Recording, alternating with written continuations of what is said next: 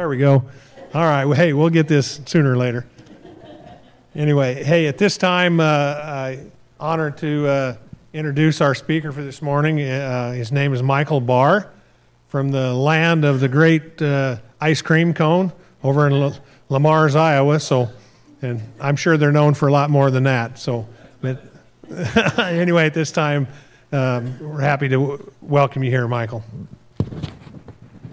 Thanks, sir. There you go. I'll take the podium, Mike. Okay. You bet. All right, I'll take that. Thank you. All right, good morning. Hey, thanks for having me back. This is the second trip I've made to your church. I was here in October, and it is a special blessing to be with so many great, awesome people here at Calvary Bible Church.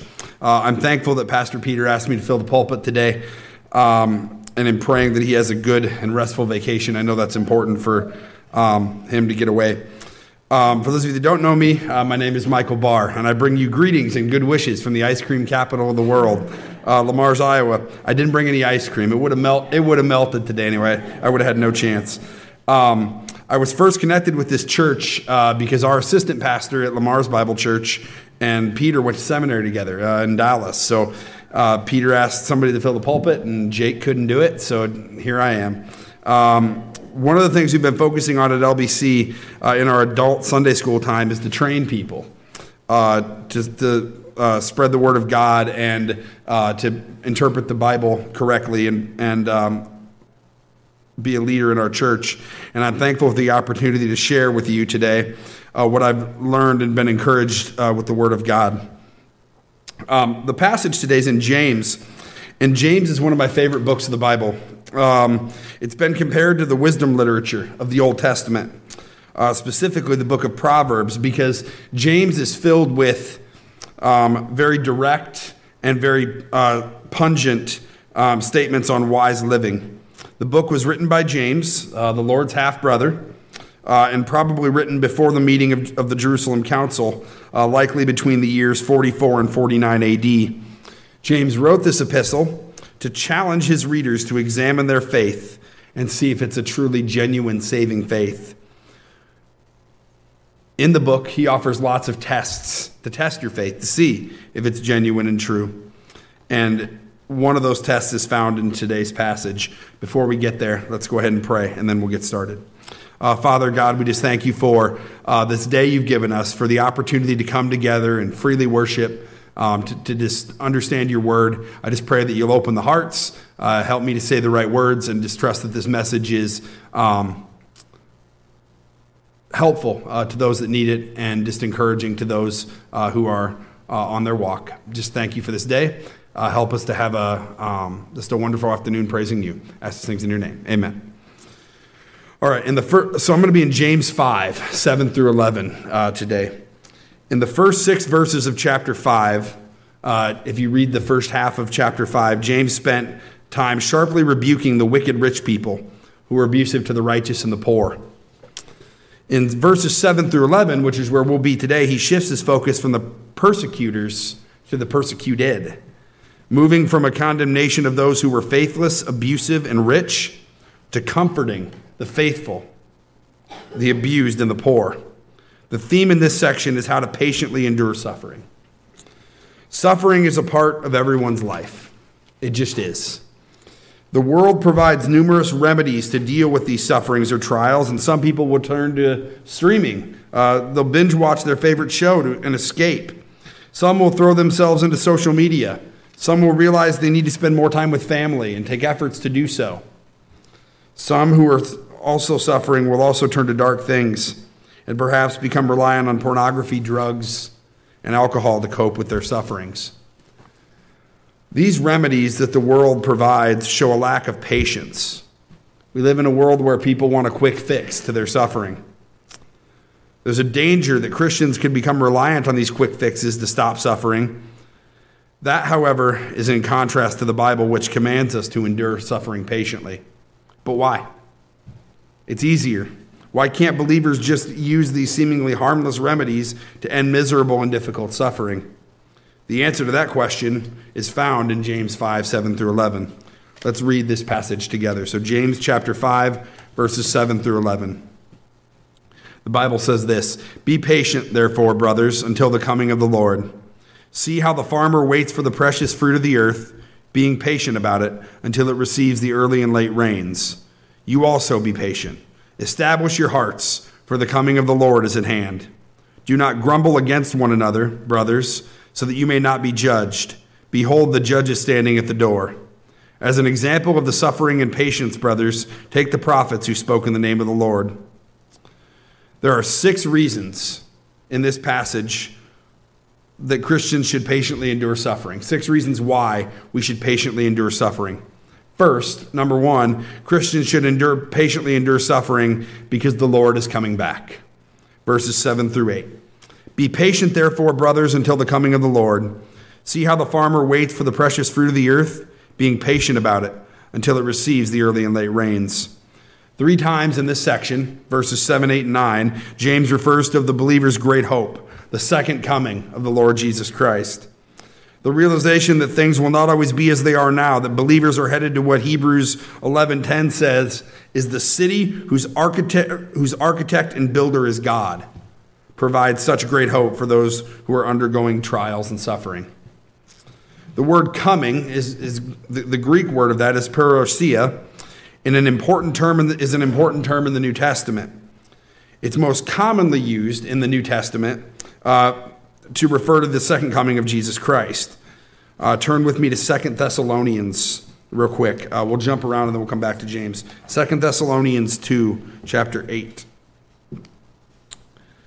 2 Thessalonians 2, verse 8 says this, "And then the lawless one will be revealed, whom the Lord Jesus will kill with the breath of his mouth and bring to nothing by the appearance of his coming." 2 Peter 1:16, For we did not follow cleverly devised myths when we made known to you the power and coming of our Lord Jesus Christ, but we were eyewitnesses of his majesty." Another example of the Lord's coming that's talked about in the New Testament, 1 John 2:28. "And now, little children, abide in him, so that when he appears, we may have confidence and not shrinking from him in shame at his coming." And finally, Matthew 24:27. "For as lightning comes from the east and shines as far as the west, so will be the coming of the Lord."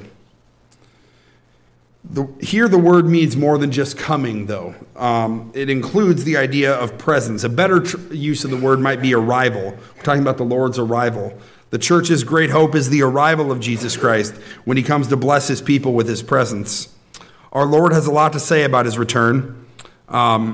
There's all sorts of examples that we could look at today. If you want to study it on your own, Matthew 24, verses 5 through 26 is a good place to start. The Lord taught there that his return would be preceded by definite signs. The Lord's coming is portrayed as a dramatic, climactic event, as striking and as unmistakable as lightning. And as joyful as it will be for those gathered to enjoy Jesus' presence, it will be equally as awful for those who are banished from it. Every Christian is to live in the hope of the certainty of Christ's return. In the book of 2 Timothy, Paul, who had faced great suffering and facing his own death, wrote this in 2 Timothy 4:8. "In the future, there is laid up for me a crown of righteousness, which the Lord, the righteous judge, will award me on that day, and not only to me, but also to all who have loved his appearing." To emphasize the hope we should live with, James uses the illustration of the farmer. The farmer waits for the precious produce of the soil, being patient about it.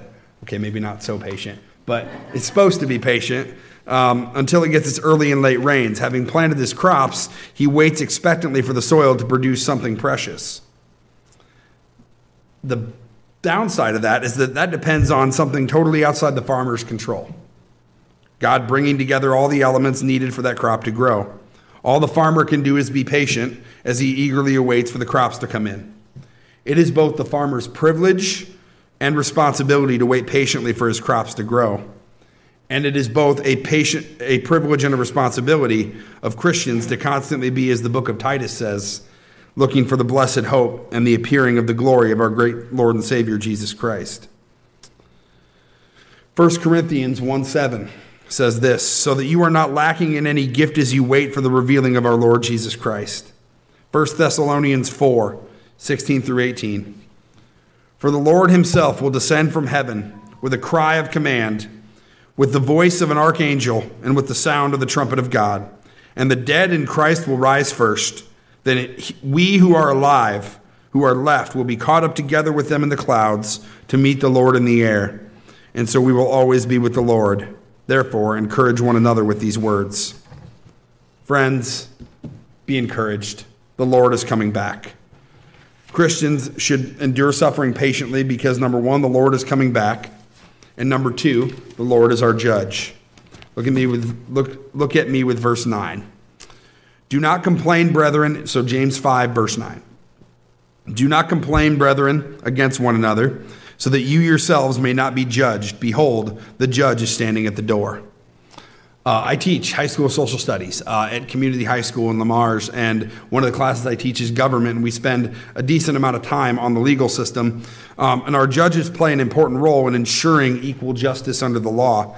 We all have a picture of a judge in our heads, someone who is wearing usually a black robe, seated on the bench in the courtroom, making decisions about guilt and innocence, fairness and unfairness, right and wrong. James depicts the Lord Jesus Christ as the judge about to enter the judgment hall. It's the other side of my first point. The hope of the second coming does provide comfort in trials.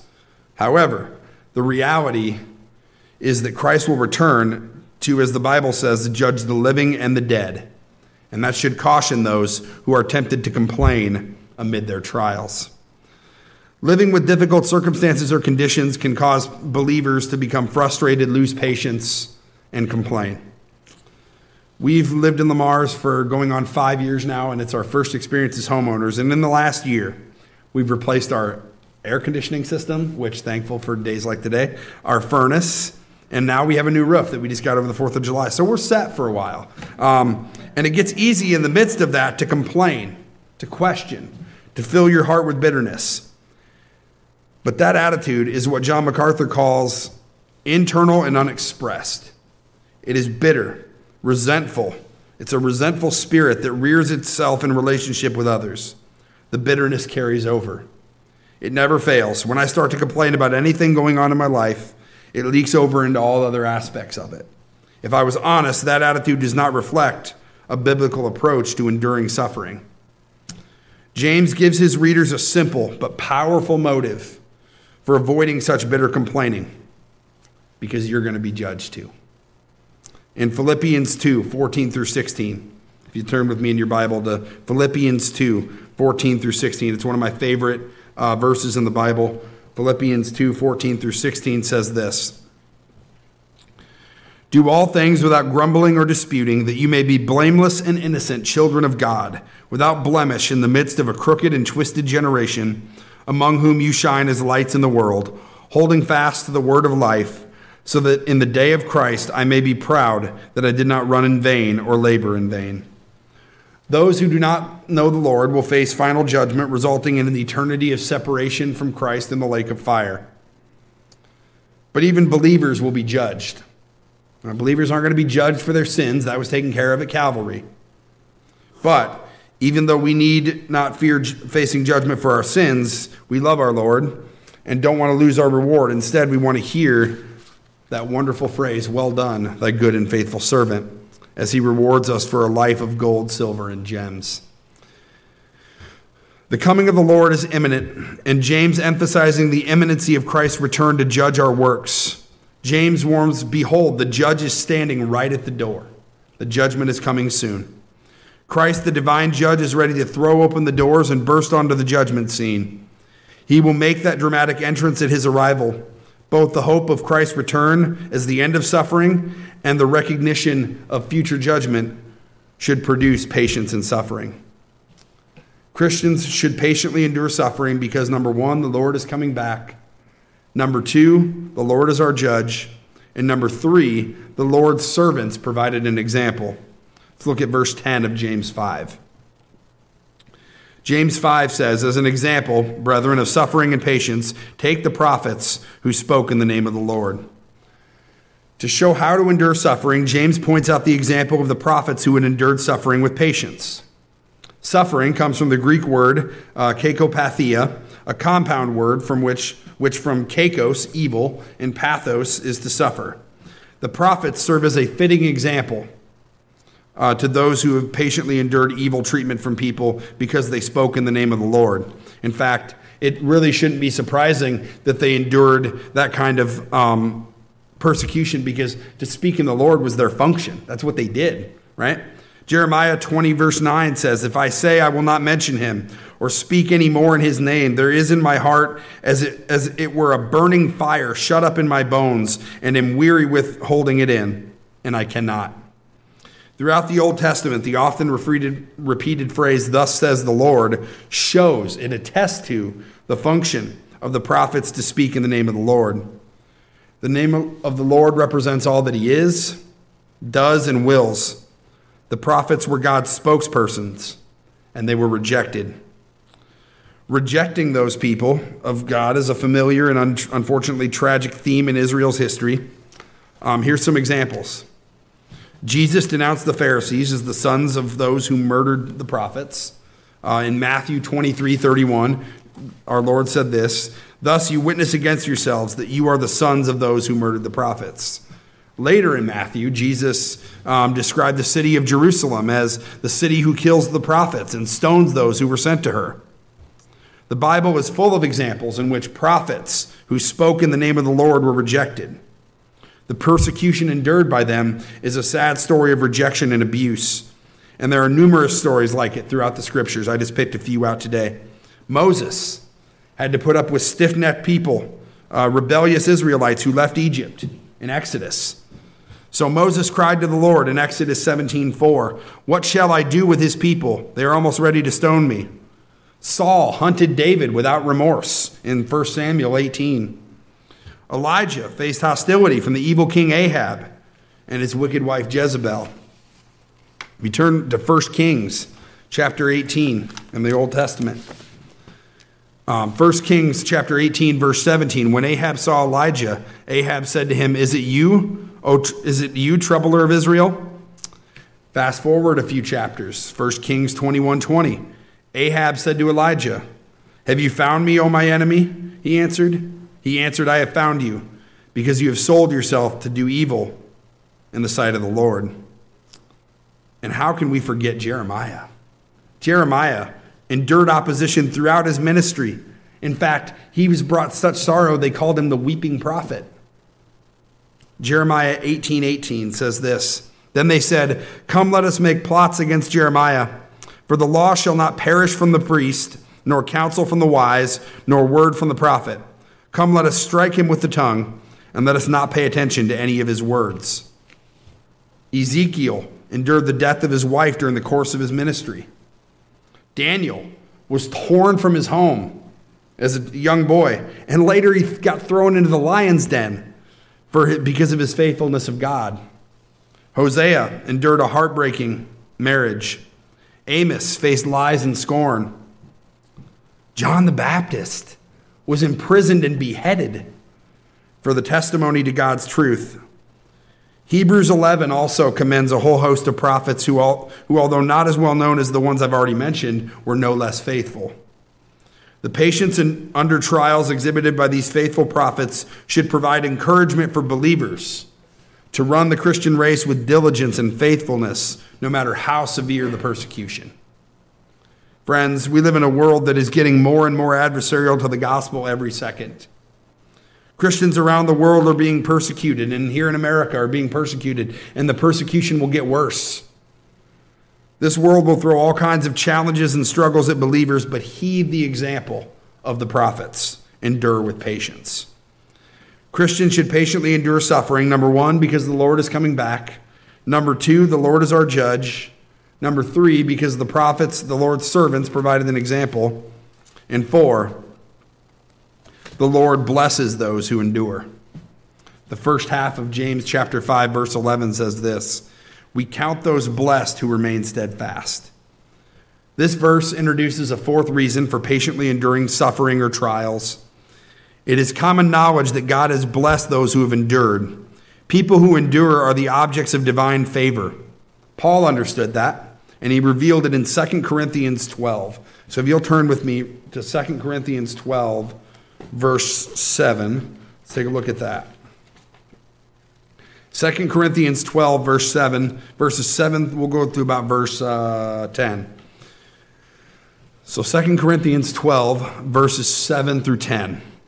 Therefore, to keep me from becoming conceited, because of the surpassing greatness of the revelation, a thorn was given me in the flesh, a messenger of Satan to harass me, to keep me from becoming conceited. 3 times I pleaded with the Lord about this, that it should leave me. But he said to me, my grace is sufficient for you, for my power is made perfect in weakness. Therefore, I will boast all the more gladly of my weakness, so that the power of Christ may rest upon me. For the sake of Christ, then, I am content with weaknesses, insults, hardships, persecutions, and calamities. For when I am weak, then I am strong. Paul was blessed in his life with humility, dependence on God, special grace, and spiritual strength. All through this being unjustly assaulted by Satan. God's blessing in this life does not only come to people who do great things. We don't have a works-based faith. But it also comes to people who endure. Those who will receive the greatest blessing in the life to come are those who have endured the greatest suffering in the present world. Matthew 20, verses 20 through 23 says this. Then the mother of the sons of Zebedee came up to him with her sons, and kneeling before him, she asked him for something. And he said, what do you want? She said to him, say that these 2 sons of mine are to sit one at your right hand and one at your left in your kingdom. Jesus answered, you do not know what you are asking. Are you able to drink the cup that I am to drink? They said to him, we are able. Then he said to them, you will drink my cup, but to sit it at my right hand and left is not for me to grant, but it is for those whom it has been prepared by my Father. The hope of blessing now and in the future, the glorious eternity to come, should motivate Christians to endure suffering patiently. Christians should endure suffering patiently because the Lord is coming back. The Lord is our judge. The Lord's servants provided an example. The Lord blesses those who endure. And number 5, the Lord has a purpose. The second half of James chapter 5, verse 11. You have heard of the endurance of Job and have seen the outcome of the Lord's dealings. James's 5th reason for patiently enduring suffering came from a familiar story, the incredible endurance of Job. Job, amid his trials, is one of the most popular stories of Jewish history. Job endured unimaginable, unexplained suffering. The fierce attacks of Satan, the loss of his children, his wealth, his health, his reputation, and worst of all, he lost his sense of God's presence. And Job did vocalize his misery. If you turn to Job chapter 3, in Job 3, verses 1 through 5, Job said this. I almost picture Job as crying out. He's vocalizing how miserable he is. He's lost his sense of God's presence. Job 3, 1 through 5 says this. After this, Job opened his mouth and cursed the day of his birth. And Job said, let the day perish on which I was born, and the night that said, a man is conceived. Let that day be darkness. May God above not seek it, nor light shine upon it. Let gloom and deep darkness claim it. Let clouds dwell upon it. Let the blackness of the day terrify it. Go just a little bit forward to Job 3:11. Why did I not die at birth, come out from the womb and expire? Job complained about the mistaken beliefs of people who tried to comfort him and cried out to God, wrought with confusion. Yet, amazingly, through it all, Job did not sin and did not blame God. Job's triumphant statement is found in Job 13:15. Though he slay me, I will hope in him. That exemplifies his acceptance of trials. The outcome or purpose of the Lord's dealing with Job should provide hope for anyone that endures suffering. The example of Job encourages those suffering trials to patiently endure, realizing the Lord's purpose is to strengthen them, perfect them, and in the end, to richly bless them. In the words of the Apostle Paul, God calls all things to work together for good to those who love God, to those who are called according to his purpose. In the days of darkness for you, in whatever trials or challenges or setback or persecution you're facing, I urge you to heed the example of Job and understand that the Lord has a purpose. Christians should endure suffering patiently because the Lord is coming back. The Lord is our judge. The Lord's servants provided us an example. The Lord blesses those who endure. The Lord has a purpose. And finally, the last point today, the Lord's character is compassionate and merciful. The last half of verse 11 in James chapter 5. You have seen the purpose of the Lord, how the Lord is compassionate and merciful. James closes his encouragement to endure suffering patiently by reminding his readers of the character of God. It is not out of the ordinary for those in the midst of severe trials like Job to question whether God really cares about them. I hear it all the time. The tragedies, the shootings that took place in Texas and Illinois. There's a lot of people wondering, does God care? Where is he? Where is this compassionate, merciful God? In trials like the ones we face, or in any trials that you have faced in your life, believers can find comfort in the undeniable truth that the Lord is compassionate and is merciful. And there's a bunch of verses that we can look at to show that the Lord is indeed compassionate and merciful. Two that I want to do with you. Exodus 33. Go back to the Old Testament. Exodus 33, 18 and 19. In Exodus 33, verses 18 through 19, the word of God says this. Moses said, "Please show me your glory."